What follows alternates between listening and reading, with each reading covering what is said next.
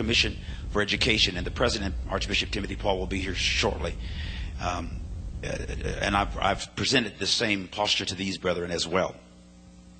Now, I sent out a position paper to the distinguished panelists and others that Bishop Ellis deemed significant to receive it. Most of you have not read it, so I'm going to just, in the interest of time, because I'm a holiness preacher and I could get tuned up and we could shout, but I think I'm just going to talk to you for a few minutes, but I want to stay within a reasonable time frame. So I'm going to try to read this, which I rarely do, but I'm going to try to read it to you this morning, and hopefully you will hear it with your heart and your head.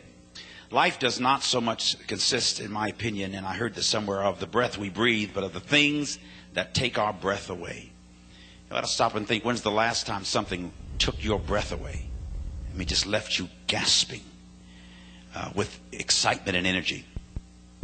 The presentation I'm about to submit to you is a work in progress. I have been working on and through the development of these thoughts and reflections now for over 25 years, and more openly and perhaps aggressively the last 4 or 5.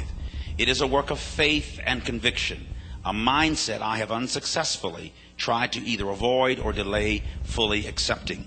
This presentation is part of my witness and testimony as one who desires to both minister and worship as a citizen in the modern world and be able to think as I do so. I write it as a person to whom the Christian church, particularly the Pentecostal charismatic community, has accorded honor, rank, and the privilege of leadership in the episcopal office. It comes thus from the life of a bishop, a pastor, an evangelist, and a Christian diplomat whose vows at the time of ordination and consecration included both a promise to defend the faith and to guard the unity and sanctity of the church. I should like to say before you read any further, or before I speak any further, that you will hear nothing in this theology that should be considered anti-Christian or that undermines the powerful work of the cross, the deity of Christ and his substitutionary death, or the shedding of his precious blood for the remission of sins. You will read nothing that challenges the fact, or hear nothing that challenges the fact that the fact of Jesus' virgin birth, that he suffered and died on the cross for the sins of the world, that he was buried and rose again and is presently seated at the right hand of the throne of God, where he ever intercedes for the saints and ultimately will return to receive into eternity with him the finished work of Calvary, demonstrated by his unconditional love. And contrary to what you may have read, I don't know how many of you would have read the Washington Times. I did give a 2.5-hour interview, but as you know, if you've ever worked with journalists, they misquote you very often. I do believe in hell. First of all, I know too many church folk not to believe in hell. I do believe that there'll be some folk there, and that's another discussion. And there is no way to God but Jesus. He is the exclusive way to God, and but he includes anybody and everybody. So I don't put Muhammad or Buddha or anybody else, and I think you all would know that, even categorically where Jesus Christ, the Son of God and only begotten, is. So to correct that misprinting. As a 4th generation classical Pentecostal preacher brought up in the tradition of holiness or hell convictions and consciousness, I will admit that over the last nearly 30 years since coming to the larger charismatic world, and after graduating from high school and then moving to Tulsa to attend ORU, I've finally come to the end of the road, or perhaps I should say a turn in the road, with regard to my presupposed thinking about God, the universe, and how I relate to him in it, especially with regard to heaven and hell, the purpose of the church, and my role as a minister in it, doing the work, as Paul said, of an evangelist. I've preached to thousands, leading them to accept and confess Christ. I've fasted from as little as half a day when I was a little kid to as many as 40 days as an adult, seeking the anointing to reach lost souls, bring people to deliverance, and, of course, a saving knowledge of Christ. I've preached to hundreds of thousands, both in person as well as millions by way of television and radio. I've ordained deacons and elders and installed pastors and helped to consecrate bishops and recorded successful albums and CDs and written books and hosted some of the largest conferences and gatherings of the people of God. However, in the midst of all my work and my unmitigated commitment to the Lord Jesus Christ and my life's dedication to the ministry of his great gospel, I have come to a most liberating and encouraging realization, both through Scripture and through personal revelation. I hope you'll bear with me as I'm going to come across slightly philosophical, but also theological and scriptural. This revelation was put best in words while I was hosting a live national Christian television program, and my guest was the great missionary evangelist T.L. Osborne. Some of you may know him. In the course of this interview with one of the greatest soul winners of the 20th century, he blurts out a statement that burned into my spirit in a way no other single statement has in my over 45 years of being a born-again Christian. That statement was, "The whole world is already saved, Carlton. They just don't know it." And I said, "Wait, whoa, say that again, Brother Osborne." He said, "The world is saved. They just don't know it." That thing started working on me, and I had him to repeat it a third time. And that is on record, and I've spoken with him since that time. According to my subsequent studies of scriptures to verify this statement as a true and a most powerful and inspiring revelation, I had to face the fact that not only does the world not know it, but most of the evangelical church doesn't believe the world is already saved and just doesn't know it and needs to be informed.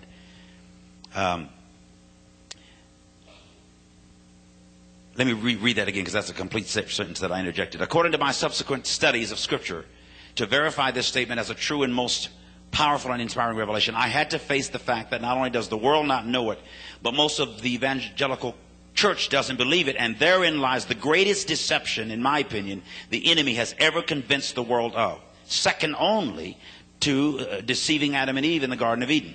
In the biblical and classical theology, salvation is sometimes pictured in a restrictive sense, belonging only to those who respond in faith. And there's a number of scriptures that you all know, and I do, to support that position. But a more careful study of Scripture will reveal that salvation is also, and perhaps more importantly, or more comprehensively pictured in a universal, inclusive way in which God is Redeemer of the whole world or creation, including all human beings. And there's a host of scriptures, Philippians, Colossians, Revelation, and what have you, to support that position. Christianity centers on the person and work of the God-man, our Lord and Savior, Jesus Christ. He is the touchstone and power of all truth. Any seeming truth that does not glorify Him as such is counterfeit or only partly true. I earnestly stand for the right of private interpretation, judgment, and guidance of God in an illuminated conscience. Yet at the same time, I desire to apprehend with all the saints what is the breadth, the length, the depth, and the height, and to know the love of Christ, which passes all knowledge, the truest and most accurate perception of who God is. Now, there are fewer matters more urgent in a pluralistic culture than the centrality, and I would add the centricity of the cross. The meaning of the cross and resurrection is not only that God loves, but also that He has the power and the will to overcome evil, not just personally as Jesus did, but to do so universally or cosmically and bring victory out of what could only be described as eternal defeat. To believe that such a God would or could permit a single soul He created to be destroyed or even eternally separated from Him is a contradiction in terms. It would also be an inadmissible defeat for God. Just a common sense knowledge of the sovereignty of God would make it almost impossible to be reconciled to the thought that God could have created a world and man or mankind if in fact He foresaw hell as an eternal destination for any He created in His image and likeness. It would mean that creation is essentially a failure and the earth project a farce. Now, some of these things are stunning to us, but I have been in holiness for all my life. My grandparents, my father's father and mother, built the second Church of God in Christ in our city. The third physical building was built by my uncle and aunt, who started a Sunday school class in a chicken coop. But my grandfather and his wife died, as far as we know, out of the will of God. They both backslid and became alcoholics. They were holiness preachers. My grandmother could pray till they said she looked like she was, my mother said she looked like she was 2 or 3 inches off the ground. They fasted and prayed and sought 7 children. My daddy's the eldest. They were impoverished. They would go off and hold revivals and preach out churches, leaving my father there to take care of the children. 3 of my dad's brothers are dead, and 3 of them are alcoholics. My father has always preached, And I remember my grandmother, my grandfather, and how I always wondered if I'd ever see them as quote-unquote saved people. They backslid. The night before my grandmother died, she played the dogs. She gambled there in Southern California. So it was difficult for me coming up in holiness to see, and at their funeral I had to assume, as we all would, my grandfather and my grandmother are in hell. And my father wrestled with that all his life. Though they had prayed and fasted and taught us holiness, they couldn't make it. My grandfather was a good-looking man, half Indian, a Native American, half African American, and eventually, kind of high cheekbones, sort of green eyes, smooth, wavy hair and skin, and eventually he got caught up chasing women, and they were chasing him back, and he backslid. And when he did, my grandmother got discouraged, and ultimately she backslid a couple of years later. They died, as far as we know, still addicted to drugs and alcohol. And I just buried one of their sons who was also a preacher, my Uncle Gibby. Now this, just to prime your thinking. I was at his funeral along with the bishops and leaders of the church, and we were all there, his body. All 4 of his ex-wives were sitting in the crowd. He struggled with wine and women all his life as a preacher. He preached out 2 churches, and the Thursday night before he died, he called his last wife and apologized to her for being abusive. She now pastors the church second church he founded. And then he was staying in the basement of his youngest brother, who pastors the Kojic church in San Diego and has now had a stroke and is in a nursing home. My dad's youngest brother. But he was staying in his basement, and then called one of his old deacons and said, let's go out.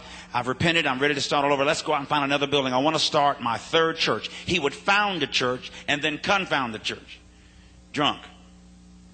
Taken from the pulpit sometimes in handcuffs and go to jail. This was my uncle. I had to preach his funeral. He was dead. He called that deacon on that Saturday night. They found him on his knees the next morning, dead. So I had to bury him. And some of you may have heard me tell the story. And I remember at his funeral, everybody was standing up talking about Elder Pearson. And amen, we thank God, amen, for Elder Pearson. Amen, we know, amen, Elder Pearson. We all have memories of Elder Pearson. We all knew Elder Pearson. And they would sort of dance around the fact that my Uncle Gilbert Pearson, struggled with women, struggled with wine, barely stayed saved for long periods of time, in and out, up and down, struggling. But we didn't want to deal with that as we eulogized them, so they just skirted around it and eventually said, at the end, they said, amen, we know, amen, that Elder Pearson accepted Christ as his personal Savior. And then they'd sit down. That was the way to say, and there's a slight possibility that he may have made it to heaven. And one after another, they'd get up and say that. Finally, the Holy Ghost spoke to me while I'm sitting in that chair and said, I wish I could hear somebody say something about the gospel at this man's funeral. I said, well, Lord, they're all saying that he accepted Christ. He said, that's not the gospel.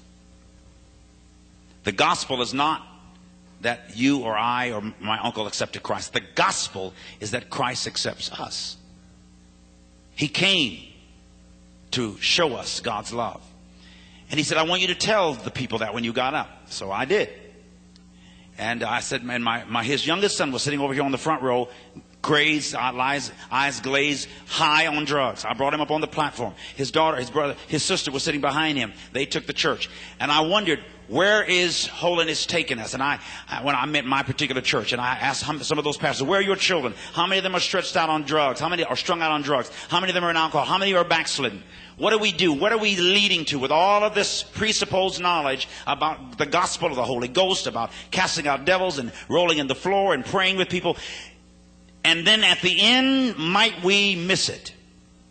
If the righteous shall scarcely be saved. I've always had that fear. We might not make it. We might not live holy. So we sit in the service, brushing the tears away, rocking and praying, believing or assuming that our loved one is in hell.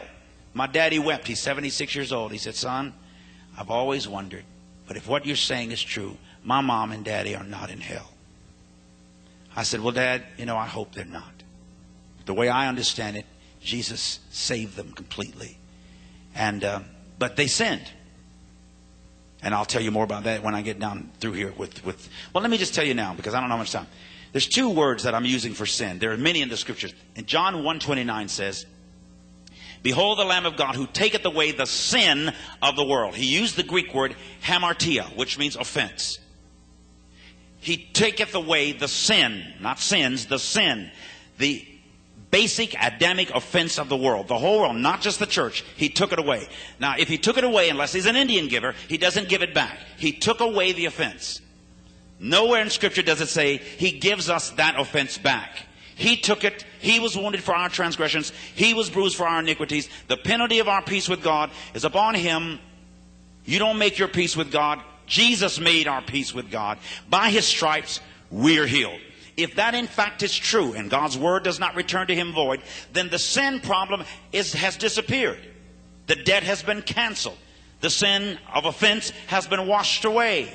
You cannot offend God. In fact, you'll never really know that you're free from sin till you actually know that you're free to sin. Now, am I giving people license to sin? No, they're sinning without license. And you and I are all subject to missing the mark. And that's the second word I want to use, because it's used in 1 John 2, 1 and 2. 1 John says, Beloved, I write unto you that ye sin not. He used the word hamartano, which means to miss the mark. But if anybody does sin, miss the mark, he has an advocate with the Father, Jesus Christ the righteous one, who is the propitiation or the atoning sacrifice for our sins. That word he used was hamartia, our offenses. And here's inclusion. And not only ours. That's where I get inclusion. And not ours only, but the sins, offenses of the whole world. Mind you, ladies and gentlemen, the first verse he uses the word hamartano. If any of you miss the mark, and all of you have, do, and will, all of us do. If any of you misses the mark, you have an advocate with the Father, Jesus Christ the righteous, who is the atoning sacrifice or the propitiation for our offenses, and not only our offenses, but the offenses of the whole world. If in fact Jesus died to redeem the world, then he redeemed the world and said it is finished. Now the world doesn't know it, the church somehow doesn't believe it, but we've got to recommunicate this message to inform the world, not transform them. Jesus will transform them. He did that. But we are to inform them, and then when they hear this truth, they will reform their life. Let me tell you where that comes out of, because I'm deviating again. The psychological deterioration on us who are in the ministry, who believe that we're supposed to get this world saved, is beginning to spill on us. We sit here this morning in our collars and in our clerical collars, our black suits. We are consecrated ministers, elders, many bishops. We all have churches and ministries. We all have children. Most of us are married. We all struggle with stuff. We all struggle with identity. We all want to be somebody. We all want to be loved and respected.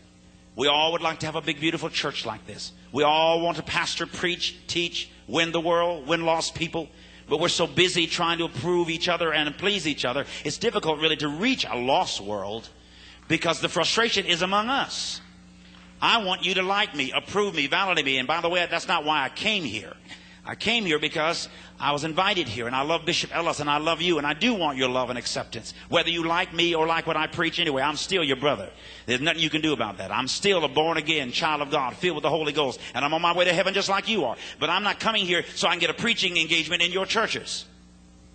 That is not at all on my agenda. In fact, that's the last place I want to preach. I want to preach outside the church. That's my point. I want to reach some people who wouldn't darken the door of any of our churches. I want to go to the other sheep, and I hope you will help empower me to do that, and reach people who don't attend Azusa, and who don't watch me or anybody on TBN, and who may never come to any of our great conferences, who are not interested and do not feel that we're relevant. We've got to somehow reach outside the walls of the church and reach other sheep and other lamb. Under the anointing, nobody under the Holy Ghost anointing of our group, in my opinion, that I know of, has gone into the Buddhist, Hindu, Muslim, Jewish world with respect. And they're receiving me. I've been preaching in Jewish synagogues, and they want to know, Bishop Pearson, do you want to evangelize Jews? And I say, yes, I want to evangelize everybody, but don't get evangelization mixed up with proselytization. I don't want to convert you. I simply want to convince you. Now hear me, saints. I have wanted to save this world so bad and felt obligated to do it. How many of you flew on an airplane down here and felt that you should have witnessed to the one sitting next to you and didn't? Or pass out tracts in the hotels and restaurants? If you think all these people are going to hell, why don't you witness more? And why doesn't your church witness more? Or have you assumed that because broad is the way that leads to destruction, most of them going to hell anyway? So just let them go. There's nothing you can do. Or do you really feel the weighty burden to communicate this gospel between being a husband and a father and a pastor and a bishop and an evangelist and an administrator and an employer, between loving you and hoping you love me back and working with the brethren? When do I have time to reach a world? When do I have time to spend millions of dollars going to Africa, Asia, India? And will they all be lost if I don't go? Is that burden on my shoulder? Most of us can't change the crack house across the street. Most of us haven't won our community, our block where our church exists. And yet we are called to reach the world. And I'm not refuting that at all. But I'm saying, what are we really doing? Have we lost sight? And out of all these years, I've been with the top preachers and leaders in the whole Christian world. I've been in among them and shared with them and sat with them. Anybody from Catherine Kuhlman, who's in heaven. And I only saw Bishop Mason once when he died in 1961. But I remember seeing him as a little boy in the Church of God in Christ. I preached on most of the nationwide television programs and know the founders and leaders and been in and among the brethren. Had breakfast with Billy Graham and lived in the house with Oral Roberts and stayed in there, and I've been around, and I'm still saying, Lord, what are we here for? Are we having the impact that we're supposed to have? And what do you want me to do with the second half of my life? I'm 50 years old. What now? What do I do next? How can I reach more people? I think that's really your heart. I believe every one of you really have a heart to have an impact on this world. How do we do it in the 21st century if we don't change some things? How do we do it better? How do we do it differently? How do we become more thorough? Just a common sense knowledge of the sovereignty of God would make it almost impossible to be reconciled to the thought that God could have created a world and man or mankind if in fact he foresaw hell as an eternal destination for any he created in his image and likeness. It would mean that creation is essentially a failure and the earth project a farce. Moreover, a God who deliberately allows the uninterrupted existence of endless and eternal torments, it's not God at all, but maybe more like the devil. If the atonement means the reconciliation of God and man, or man to God, and that's really the only thing it can mean, then it must end in universal salvation or redemption of mankind. I asked somebody the other day, I said, do you think God is worse than Hitler? Hitler burned 6 million people. But God, who is love, is going to burn several billion forever. Now, there's no anger management courses in heaven. He's had 2,000 years to nurture his anger. He says, I love you, I died for you, I gave my son for you, and you better love me back, because if you don't, I'm going to torture you forever. I love you, but if you don't love me back, in essence, to hell with you. You are going to hell, and you'll never, ever get out. Now, you better love me back, and you better love me right, and you better hear the gospel right. You better be baptized in the right name, and don't you dare smoke. Watch how you wear your hair, what clothes you wear. Watch whose name you're baptized in. You better do it right. I gave you my best, and if you don't accept me, you're out of here forever. Now, essentially, that's what we've said. If I had a choice, no way. If you tell me if I don't love you, Bishop, I'm going to be tortured forever, I'd say, well, love you, I believe you. You know, if the alternative to me loving you or accepting you or believing you is torture, you got me, Jack. I'm going to be in your camp. But that doesn't mean I love you. That doesn't mean that I'm moved in my spirit to live holy. I'm just scared of hell. I don't want to be tortured. And I'm saying that is not the gospel that Jesus intended for us to preach about him. Because there's no love in there. Perfect love casts out all fear. Fear hath torment. Jesus redeemed the world. And inclusive in that redemption was every human being on the planet. This is very interesting. Let me read a conversation between Robert Schuller and Billy Graham. On May 31st, 1971, during an interview with Robert Schuller, Billy Graham made statements in a conversation that would indicate that he does not necessarily believe in the singular means by which salvation is granted and the relationship that salvation has to the knowledge of Jesus Christ and the gospel that he preached. The conversation begins. Dr. Schuller says to Billy Graham, tell me, what is the future of Christianity? Now, this is just in 1997. Dr. Graham says, well, Christianity and being a true believer, you know, I think there's the body of Christ, which comes from all the Christian groups around the world or outside the Christian groups.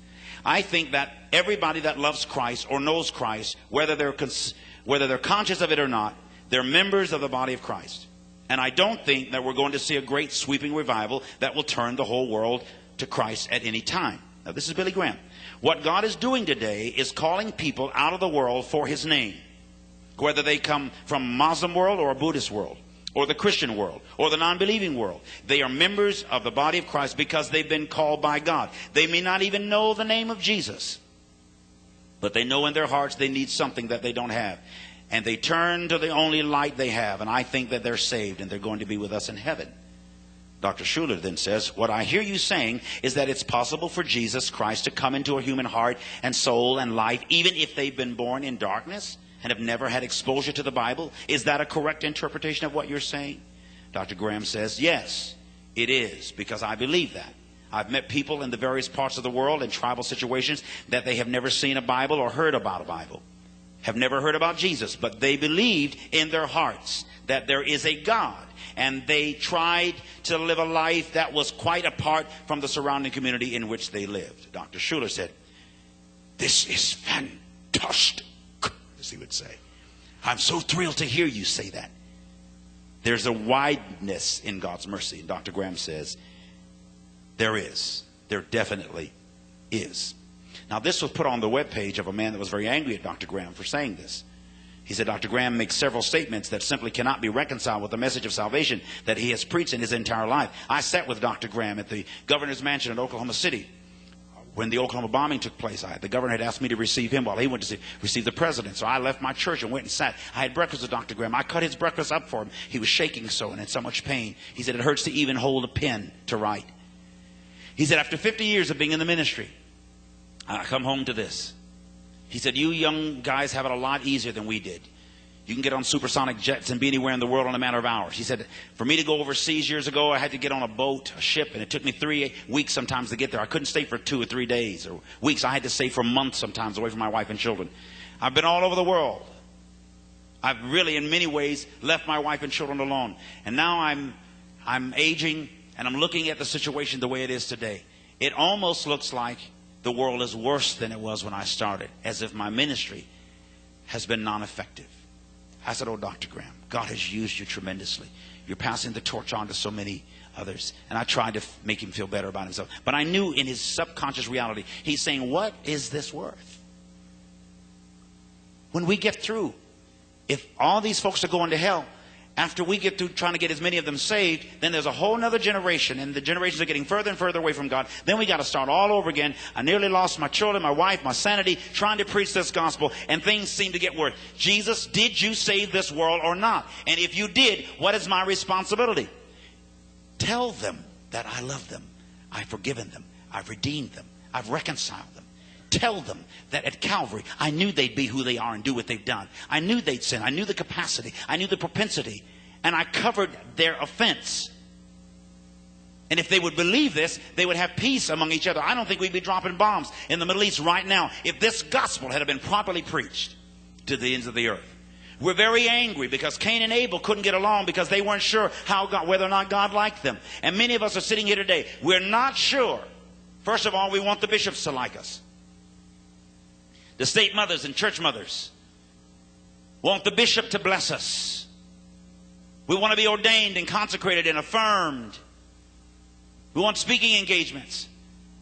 I want you to like me. I want you to love me. I want you to respect me, but you might not. And we think probably God might not either, because the righteous shall scarcely be saved. Where will the ungodly appear? Peter's not talking about eternal life, by the way, in that place. He's talking about the torment and the persecution of the church in the first century. But we're so afraid. It's hard to trust a God who says, go ye into all the world, and also says, love not the world. Go ye into all the world, preach the gospel, but don't love the world, neither the things of the world. Come ye out from among them, and be ye separate. He who loves the world is an enemy of God. But you love the world that you sent your son, but I can't love the world, and I should go into them and preach, but I don't love them. They're my enemy. The world hated me, Jesus said. It will hate you. All these mixed signals. If the world's going to hate me, and they hated Jesus, and you told me not to love them and to separate myself from them, how can I go into them in love and reach them for Christ? Think of the mental torment of trying to sort through all those variables. And that's what Carlton Pearson has been doing. That's what I've been thinking. That's what I've been praying. And when I've come to the conclusion that, in fact, Jesus Christ did redeem the world at Calvary, that God was reconciling the world, 2 Corinthians 5, not the church, to himself in Christ, and has now turned over us the message and ministry of reconciliation. That God was reconciling the world to himself in Christ, not counting men's sins against them, not imputing or computing, not holding sins against them. If God does not count men's sins against them, why are we so comfortable doing it? Is the world redeemed? One other interesting thing I'd like to read to you is from a statement by Brother Hagin and Brother Copeland. The only reason I'm saying this is because many of you are saying what I'm saying. You just don't know you're saying it. Many of you believe what I'm believing, but you're not going to tell anybody because you've seen how I've been publicly pummeled. I've nearly lost everything. Several thousand members. Offerings dropped 20, 30,000 a week. Had to refinance the ministry. Some of my dearest, nearest, most treasured friends won't even speak to me. Church folk. Not the Jews and Hindus and Buddhists. Church folk. They don't call me a Christian. We can be mean to each other. Brother Copeland says this on page May 30th of his devotional. He calls it Tell the Good News. His scripture text is 2 Corinthians 5:19. God was in Christ reconciling the world to himself, not imputing, the King James, their trespasses unto them, and hath committed to us the word, logos, the logic of reconciliation. He says it this way, and this is real short. Very few unsaved people today, and I would say unregenerate people today, have ever really heard the good news. Why? Says Brother Copeland. Because too many Christians are busy telling the world that God is mad at them and telling them that they're terrible and wrong. Some call that good news, but it's not. And it's not what God has commissioned us to share. He's given us the word of reconciliation. In your italics, word of reconciliation. He sent us, watch this, to tell the news that God has restored harmony and fellowship between himself and men. Italics, all men, not just believers, not just the people in your church, but everyone. That's right. The worst old reprobate sinner in the world, Brother Copeland says, is every bit as reconciled to God as you are. Look at Romans 5:10, and you'll see what I mean. It says that when we were enemies, we were reconciled to God by the death of his son. Reconciled. Italics. That word is past tense. God has already restored fellowship between himself and the world. He did it when there was not one person on earth except Jesus who believed in the new birth. He did it when the entire world was lying in sin.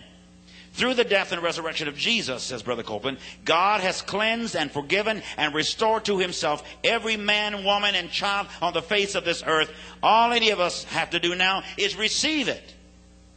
That's the good word God has given us. That's the word we need to share with those who are lost. If we'll do it, I can almost guarantee you they won't stay lost very long. Now, somebody came to my bookstore and said, what is your preacher? What is Bishop Pearson talking about here? What is he saying? What is all this crazy stuff? So one of my people went and got this devotional, which I hadn't read. This was only last year. And handed it to that person, and they read that page. And they said, Brother Copeland is saying the same thing, basically. The key is, do you receive it? And if you don't receive it, will you go to hell? How do you receive it? Look at me, please, when I ask you this. How do you receive sunlight? How does it reach you? Do you acknowledge the sun, confess the sun? Even on an overcast day, you can get sunburn. Is the sun, S-U-N, more powerful than the S-O-N? Can it not reach you, whether you acknowledge it or not?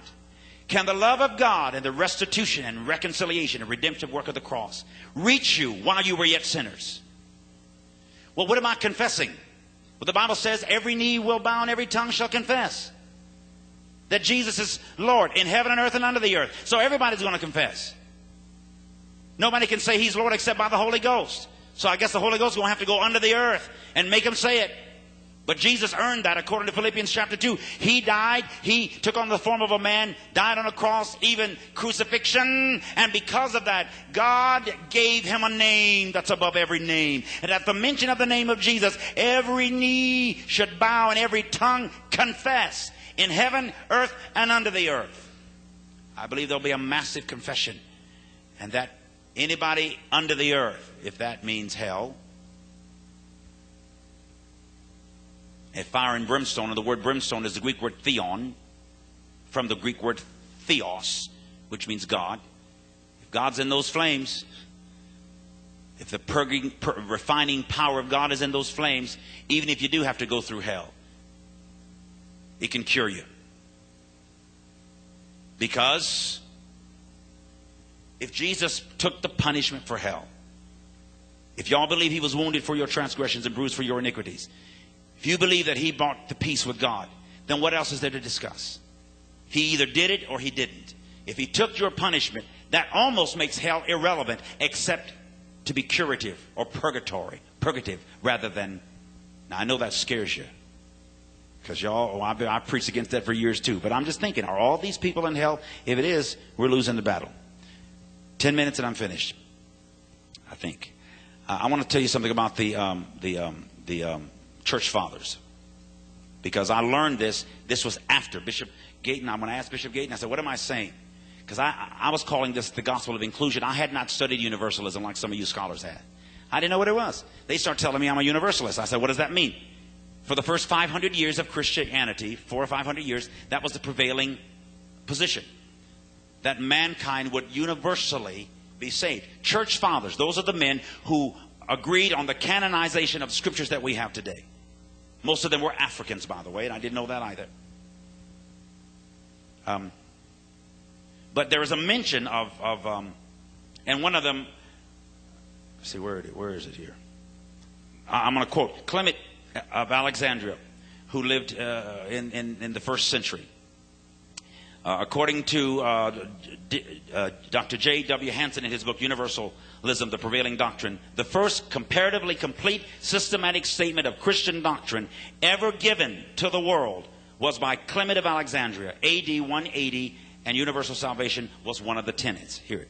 Clement declared that all punishment, however severe, is purificatory, that even the torments of the damned are curative. Origen, another one of the early church fathers, explains even Gehenna as signifying limited and curative punishment. And both, as all other ancient universalists, declare that everlasting, aionion in Greek, punishment is consonant with universal salvation. To quote Clement of Alexandria, he saves all universally, but some are converted by punishment, others by voluntary submission. Now, you don't have to like what they say. I'm just saying this is where my doctrine comes from, out of their thinking. Universalism was generally believed in the best centuries, the first three, when Christians were most remarkable for simplicity, goodness, and missionary zeal. With the exception of the arguments of Augustine, A.D. 420, there is not an argument known to have been framed against universalism for at least 400 years after Christ by any of the ancient fathers. All ecclesiastical historians and the best biblical critics and scholars agree to the prevalence of universalism in the earlier centuries.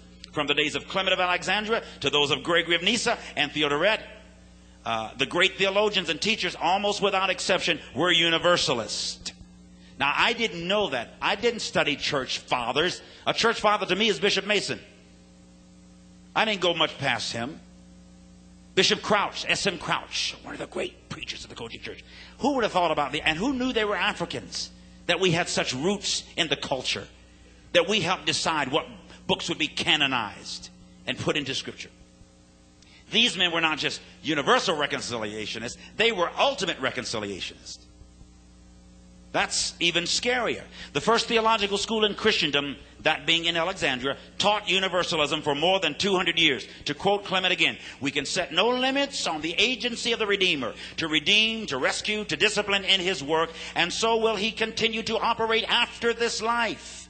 All men are his. For either the Lord does not care for all men or does care for all. For he is Savior, not of some and for others not. And how is he Savior and Lord, if not the Savior and Lord of all? For all things are arranged with a view to the salvation of the universe by the Lord of the universe, both generally and particularly. Gregory of Nyssa said, all punishments are means of purification, ordained by divine love to purge rational beings from moral evil and to restore them back to communion with God. I could make this available to you, and before you make a judgment, if you'll just read through some of that and do a little study. And the bottom line is this: Jesus Christ is the Savior of the world. That's what we preach. Not just for it. He's not a suggestion. The gospel declares it. It doesn't suggest it. So I've been saying, and my situation probably is more homiletical than it is hermeneutical. It's the way I present the gospel that may be offensive to some. I'm not trying to impress you. I don't mean that disrespectfully. But when I speak in the Jewish synagogue and I say, I'm not here to convert you, not a one of you. I'm here to convince you. I don't need a decision. I would just like for you to become a disciple. The Bible never tells us once to go into the world and save it. It says go into the world and make disciples. The one thing you can say about it, if I died on my 50th birthday, if I died tomorrow or next week, they'd have to go down in history saying at least he made them think. He made them become students, because the police officers, the medical doctors, the judges, the governors, people all over this country, because the secular media picked up this story and they put it out there. I didn't. Christian television, Christian media has only slammed me. But the secular media is saying maybe there's somebody making sense in what this man's saying. Maybe there's some sense to what he's saying. Maybe there's some hope for us. So they're starting to listen. They're starting to study. They're starting to debate. And I don't mind the debate. I welcome the debate. I welcome the discussion. I welcome the interaction. I love and respect what you have to say. I just want a little consideration. I so again respect Bishop Ellis and the African American Pentecostal College of Bishops for allowing me to come before you make your judgments. I know some of the men who made statements about me publicly had not discussed this with me privately. They didn't hear my head or my heart. A rush to judgment, not all of them, but some of them who made statements, made it quickly before we had a chance to discuss it. And I wish we could have talked about it. And even if I don't like the fact that you're baptized in Jesus' name, or in the name of the Father, Son, and the Holy Ghost, or that you take communion only one Sunday rather than every Sunday, even if I don't like that particularly, I don't have to make a scene about it. I still love you. You still love Jesus. You're still full of the Holy Ghost. Who cares about some of the things that the dogmas that we allow to separate us? What do we agree on? We agree that Jesus Christ is Lord of all. He's our baptizer in the Holy Ghost. He's our friend and our elder brother. He's our Savior. How we present that may vary, but I will not cut you off as brothers just because you say it differently than I say it.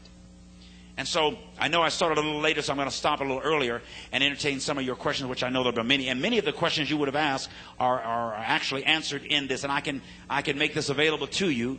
You can go to the website, or we can send it to you so you can just browse through. And then email me your personal questions if you want to. And I will answer them personally. I'm writing a book, and I'll scare you with the name of it now. The title of it is God's Not a Christian. Jesus wasn't either. Jesus was a Jew, God's Spirit. Before there was Christianity, there was God. And my target is the unchurched audience. Not your district missionary. The unchurched audience. I'm not trying to have another revival in your church. If you'll let me go to the rest of the sheep and help empower me to go there with your prayers, you'll see a great harvest of souls coming to Christ, if that's your objective. Because I will present him to a way. And every Jew, Hindu, or Buddhist that I've offered it to, or Muslim, they've said, Brother Pearson, we don't have a problem with Jesus. We just can't handle his followers. What we know about Jesus, even Mahatma Gandhi said, you Christians have a document that is so powerful it could turn this world around, but you treat it as another piece of literature. I believe that we do have the message of reconciliation that can bring peace to this world. And I can get into all the scriptural teachings on that and prove it further. But I wanted to tell you conceptually and comprehensively where I'm thinking. I've come to the conclusion that this world, hallelujah, is reconciled to God by Jesus Christ. And my responsibility now is to adequately, accurately communicate that great truth and let them know that they're free. Father, I pray that in these few moments, however haltingly I've attempted,